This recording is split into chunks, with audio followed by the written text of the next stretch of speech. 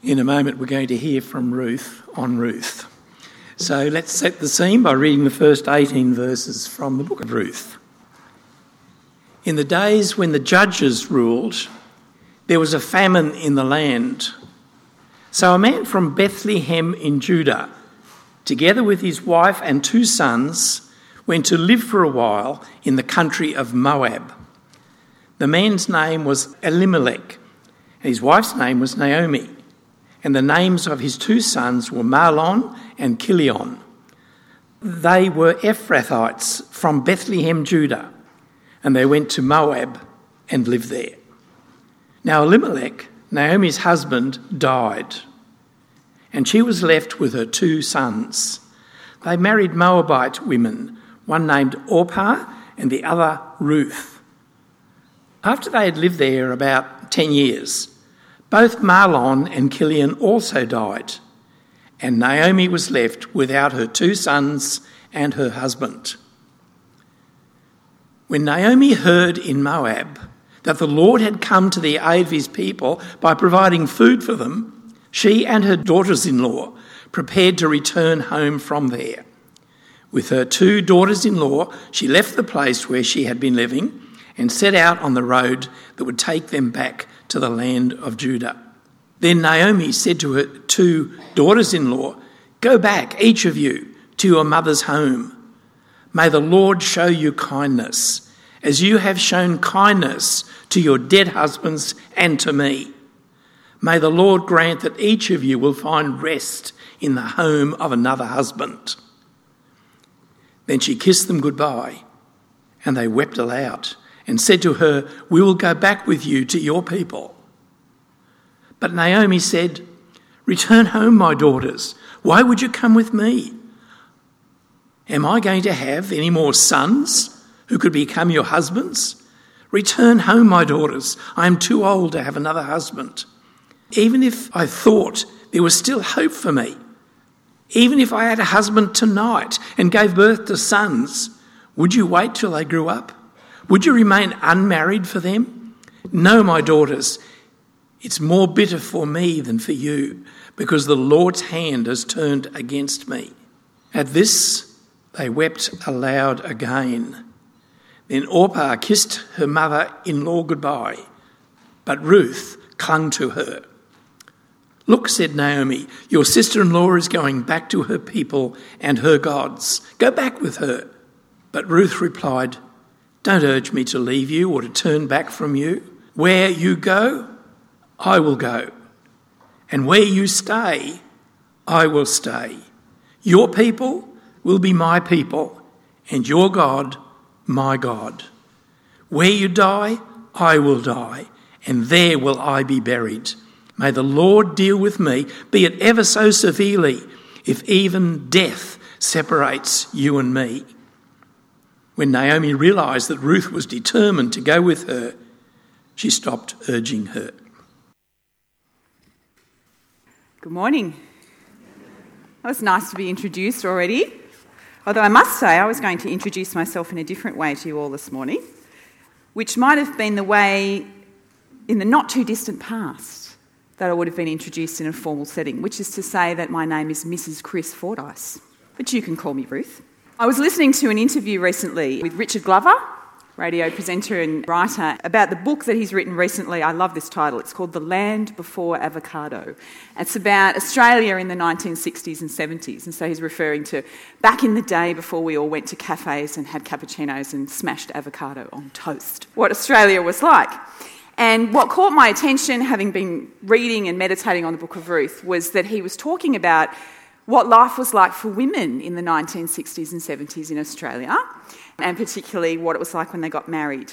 So, for example, this one I knew, he talked about the fact that up until the year 1966, if you were a woman and you had a job in the public service, when you got married, you were sacked.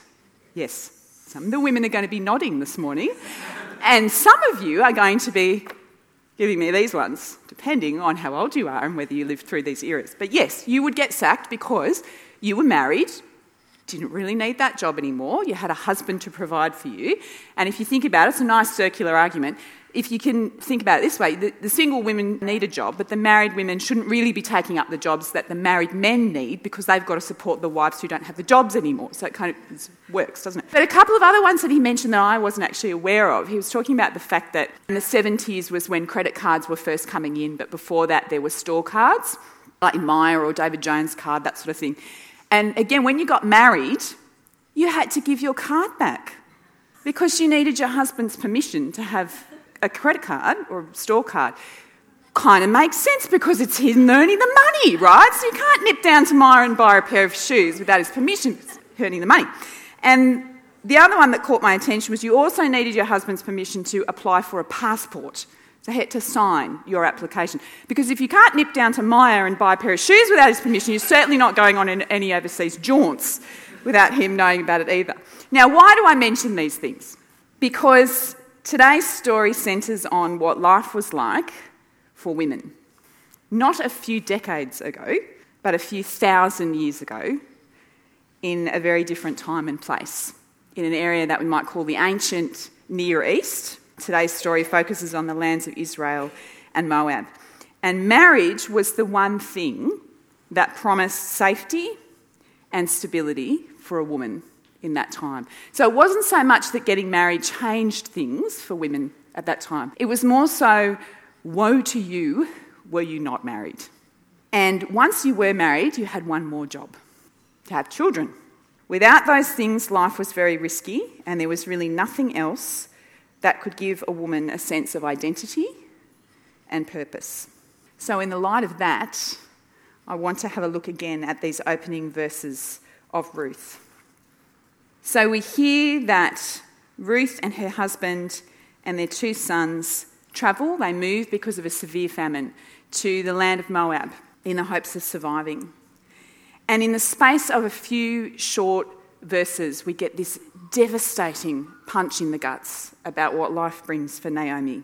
It says in verse 3 that Elimelech died, but there's a glimmer of hope. It's okay at this point because Naomi is left with her 2 sons. The 2 sons married Moabite women. There's hope of the family continuing. But then, about 10 years later, both Mahlon and Chilion died. Now, the passage doesn't spell it out, but what's missing? Yeah, 10 years have passed, and there are no children, and now all the men have died. And if it wasn't clear enough for us, the narrator really spells it out. This left Naomi alone, without her sons or her husband. You know, I think as a modern reader, the first thing that I think of is just the devastating grief to lose all of the members of your family like that. But I think there's more to it than that. I think the first thing we think of is the grief, but it's actually so much more than that. Without a husband or children or grandchildren, Naomi has lost so much. She has lost her protection. Life is very risky for her now without any men to care for her. She's lost provision in this era when the land is your source of livelihood and the land is passed down from man to man to man. It's very hard to provide for yourself. And she's also lost her sense of identity. Who is she now? What is she going to spend her time doing? What is she supposed to do now that she has lost her family? So while this is a terrible situation for Ruth and Orpah as well, who've lost their husbands, it's Naomi who's the most at risk. And you might have heard in the passage, she goes on to explain a little bit later that she is too old to go back to her parents and return to their home and hope that she will marry again. She says she's too old to have any more children. Really, her only hope is to go back to her relatives back in Israel, back in Bethlehem, and hope for their charity. And that was one of the provisions in the laws of Israel at the time, that they were supposed to look out for and care for widows.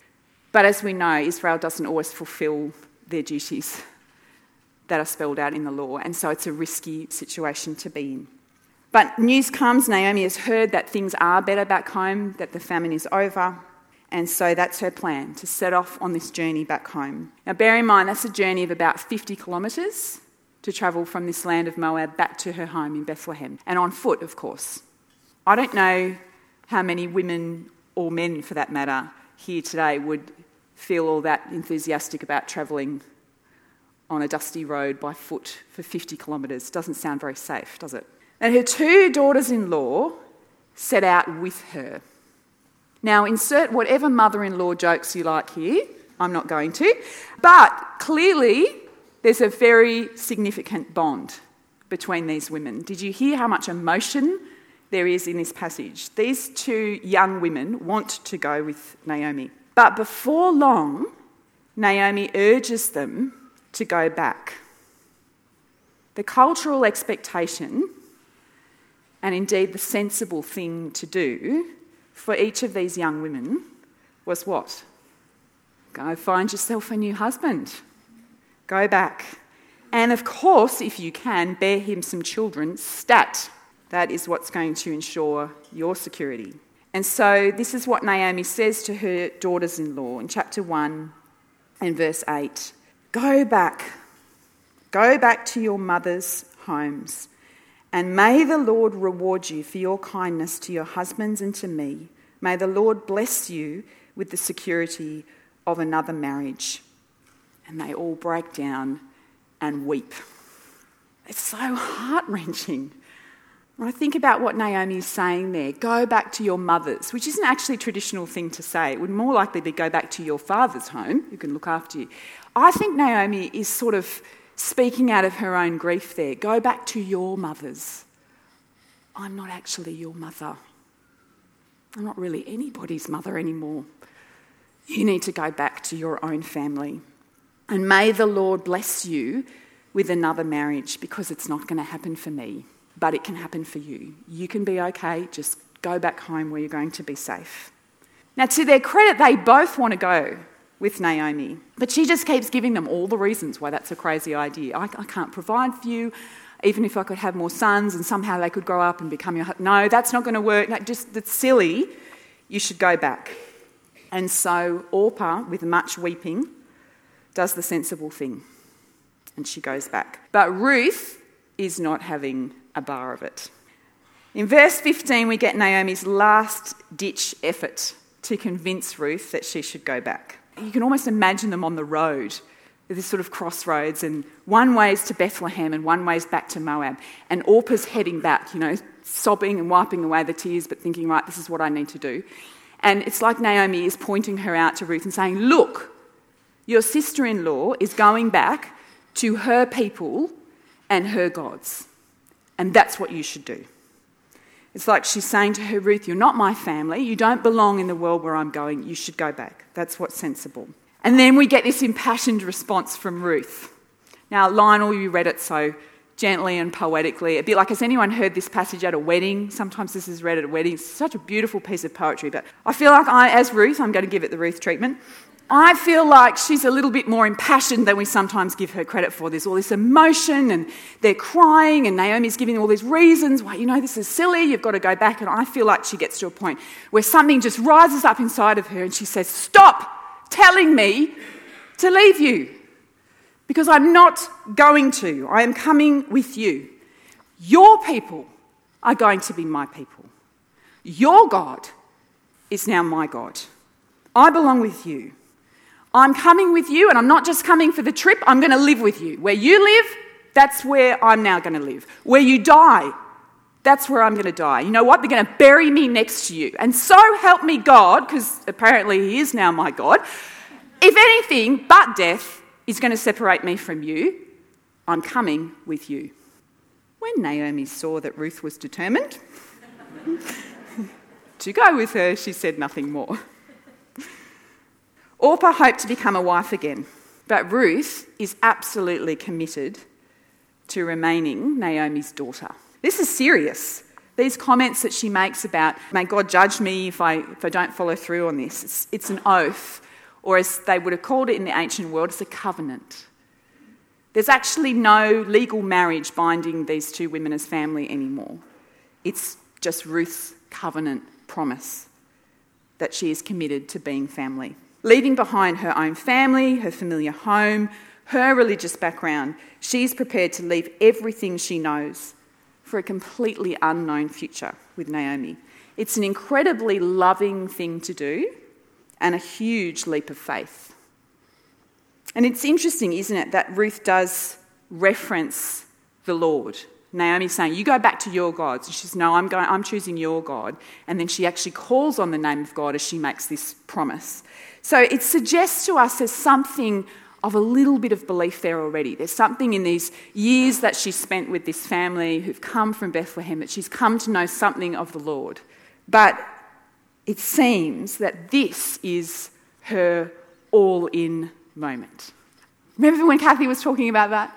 You know, that we might journey a little bit, but, there's that moment when, are we all in?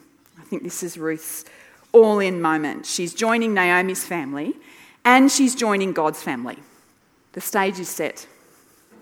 What is God going to do? And that's where we actually finish the reading, but I'm going to go on, tell you what the rest of the story is. Are these women actually going to be without protection, without provision, without a sense of identity, now that God is involved? The story goes on. Naomi and Ruth make it back to Bethlehem. We don't really know what happens on the journey, but they get there. And then we get to chapter 2, which I feel has a Jane Austen sort of tone to it, because it starts like this. Now, there was a wealthy and influential man in Bethlehem named Boaz, who was a relative of Naomi's husband Elimelech. All right, now, all the Jane Austen fans laughed because you know what I mean by that. You don't just casually drop a character in like that, do you? We know that he is going to be a key player. And then we sort of get this fun unfolding through chapter 2 of all these events that just so happen to align. So it so happens that Ruth and Naomi have arrived back at the beginning of the barley harvest. And Boaz is a wealthy, influential man. So what does that mean? It means he has lots of land, and all of his land is about to be harvested. So Ruth decides to go and glean. So just a little bit of history. Gleaning means to go through a harvest field after the workers have come through and gather what is left. And there was actually a ruling in the law for the Israelites at the time that they were to allow people who are in need to come through and glean. So Leviticus 23:22 says this: when you reap the harvest of your land, do not reap to the very edges of your field or gather the gleanings of your harvest. Leave them for the poor and the foreigner residing among you. And it so happens that when Ruth goes out to glean, she finds herself working in a field that belongs to Boaz. And it so happens that Boaz shows up that day and notices Ruth working and asks about her. And his worker tells him, this is Ruth who's come with Naomi. And it seems like Boaz has actually heard about this story. And so immediately he goes over to Ruth and he says that she should stay in his fields and stay close to the other young women, so the women who are actually working for Boaz. So that's more than what someone would have normally allowed for someone who was gleaning. What he's saying is stay close to my people so that you will be safe. And he also says, I've warned the young men not to treat you roughly. Protection. Ruth is surprised. Oh my goodness, you're being so kind to me. I'm only a foreigner. Why would you extend such kindness to me? Now, Boaz tells her that he has heard about her commitment to Naomi. And he says to Ruth, may the Lord, the God of Israel, under whose wings you have come to take refuge, reward you fully for what you have done. In a sense, he's saying, Ruth, you're not a foreigner anymore. You're not a foreigner to God. You've come under his care and his protection. And that is extended to Ruth through Boaz and what he continues to do. He is really exceptional, actually. If you go and read this story, it's such a great story. I encourage you to go home and read through the whole book. Not only does he meet the requirements of the laws at the time, he goes above and beyond them to provide for both Ruth and Naomi. So he shares the food that is actually there set out for his own workers. He invites Ruth, come over, make use of this, take food that you need, take water that you need while you're working. And then, this is so fun, he actually says to his workers, okay guys, don't harvest too well, okay? Like just drop a bit of extra stuff on purpose. That's not what people at the time would have done. You know, you think about it, if you're a more savvy business person and got your workers harvesting your land, you know people are going to come behind wanting to glean. You would have been going for the opposite. You know, make sure you harvest really well. You know, don't drop too much. He's doing the opposite. He's wanting to make sure that Ruth and Naomi have all that they need. He is absolutely exceptional. And this goes on for some time. So all through the barley harvest and then all through the wheat harvest. Now that's worth knowing as well, because then we get to chapter 3 and 4, and if chapter 2 had tones of romantic fiction, well, we really kick into it in chapters 3 and 4. And I'm not going to go into them, but it's worth a read because there's some really quirky ancient courtship stuff going on. And long story short, Boaz and Ruth get married. But I wanted to point out that, you know, that wasn't something that happened straight away. Again, Boaz is quite exceptional. I don't think he spots Ruth and instantly thinks, fresh arrival in my fields, I'll have her. There's actually quite a long time where he is just providing for her as a person in his community. And then it comes about that they get married. And then Ruth has a son. Do you remember Naomi's prayer, her blessing for her daughters-in-law? Her prayer for them was that the Lord would bless them with another marriage. She didn't even throw in the thing about kids, but presumably she was intending that too. Now God has answered that prayer, but in a completely different way to what Naomi was originally thinking. Ruth's life is transformed.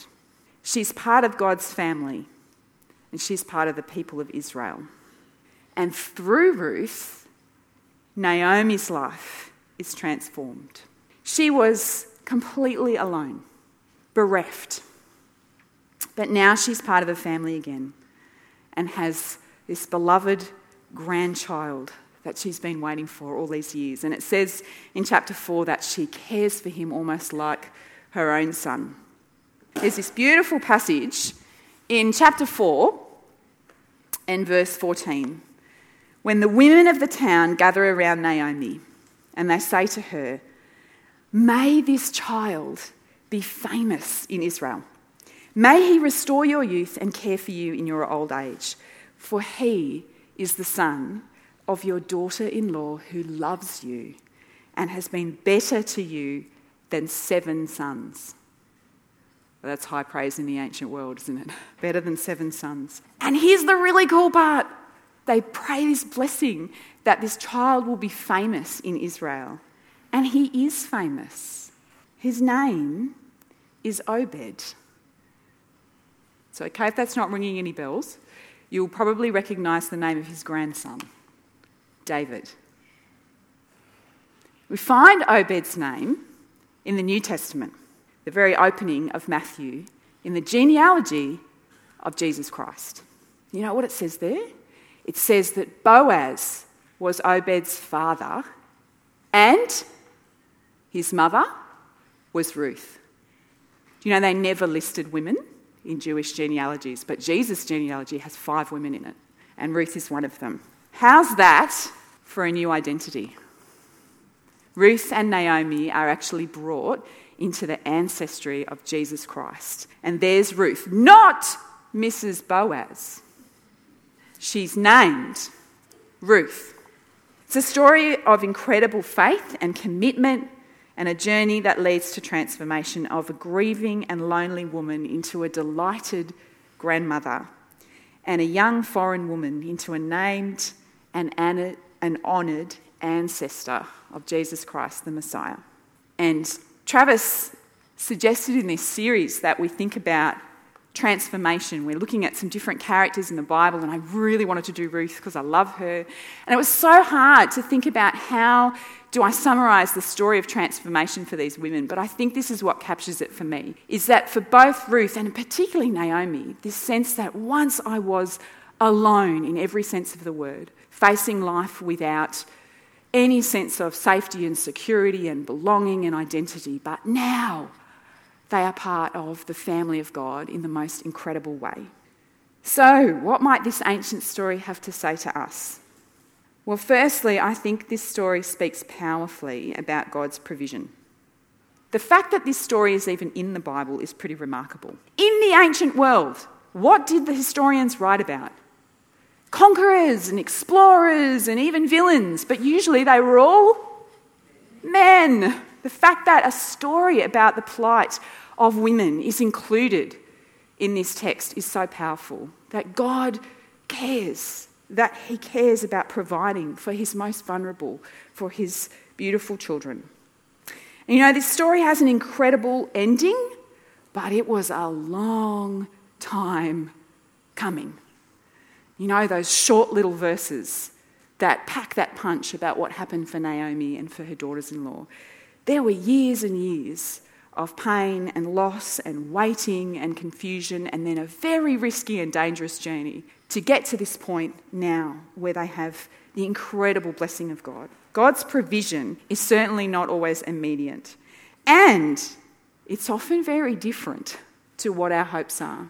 There's a number of incredible prayers or blessings spoken through this passage, and none of them really come to pass in the way that people are expecting. God actually answers them, and in a much bigger way, as he unfolds his kingdom purposes to bring the Saviour of the world, Jesus Christ, through this family. But secondly, I think this is such a beautiful picture in Ruth about the family of God, about doing the journey together.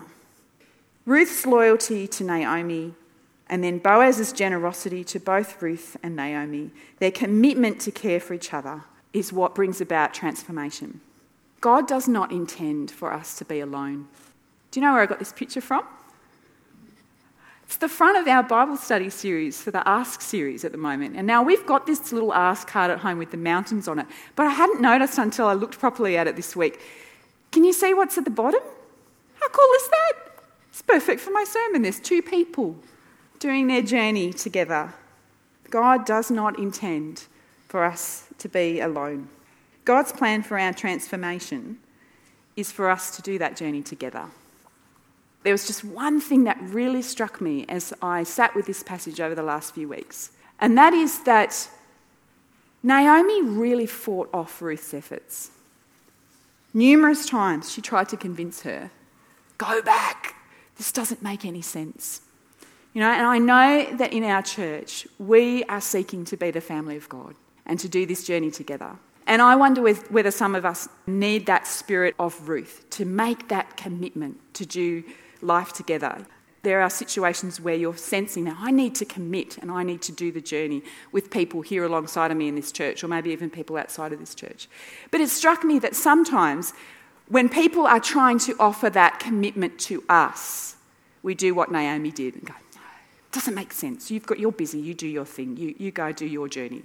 I'm okay, I'll work it out, I'll survive. And that is not actually what God wants us to do. He wants us to love others, but he also wants us to allow others to love us. We are not meant to do this journey alone. Shall we pray? Father God, you are the God of Naomi. You are the God of Ruth. You are the God of Boaz, and you are our God. God, we thank you that you see and that you care. Thank you that you provide for us, often in ways we don't expect, but always in ways that are about bringing about your kingdom purposes. And Father, we do pray that as we seek to be transformed, that we will do it together. We thank you for this incredible story of people who sacrificed so much, who had courage, who took risks in order to care for each other and to become family.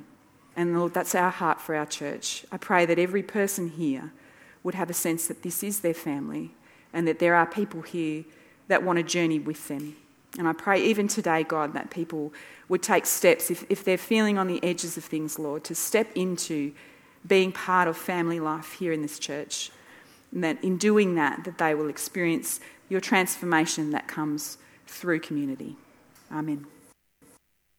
The faithfulness of God and the kindness of God shows up in such clear ways in the story of Naomi and Ruth, and it continues to outwork in the world today.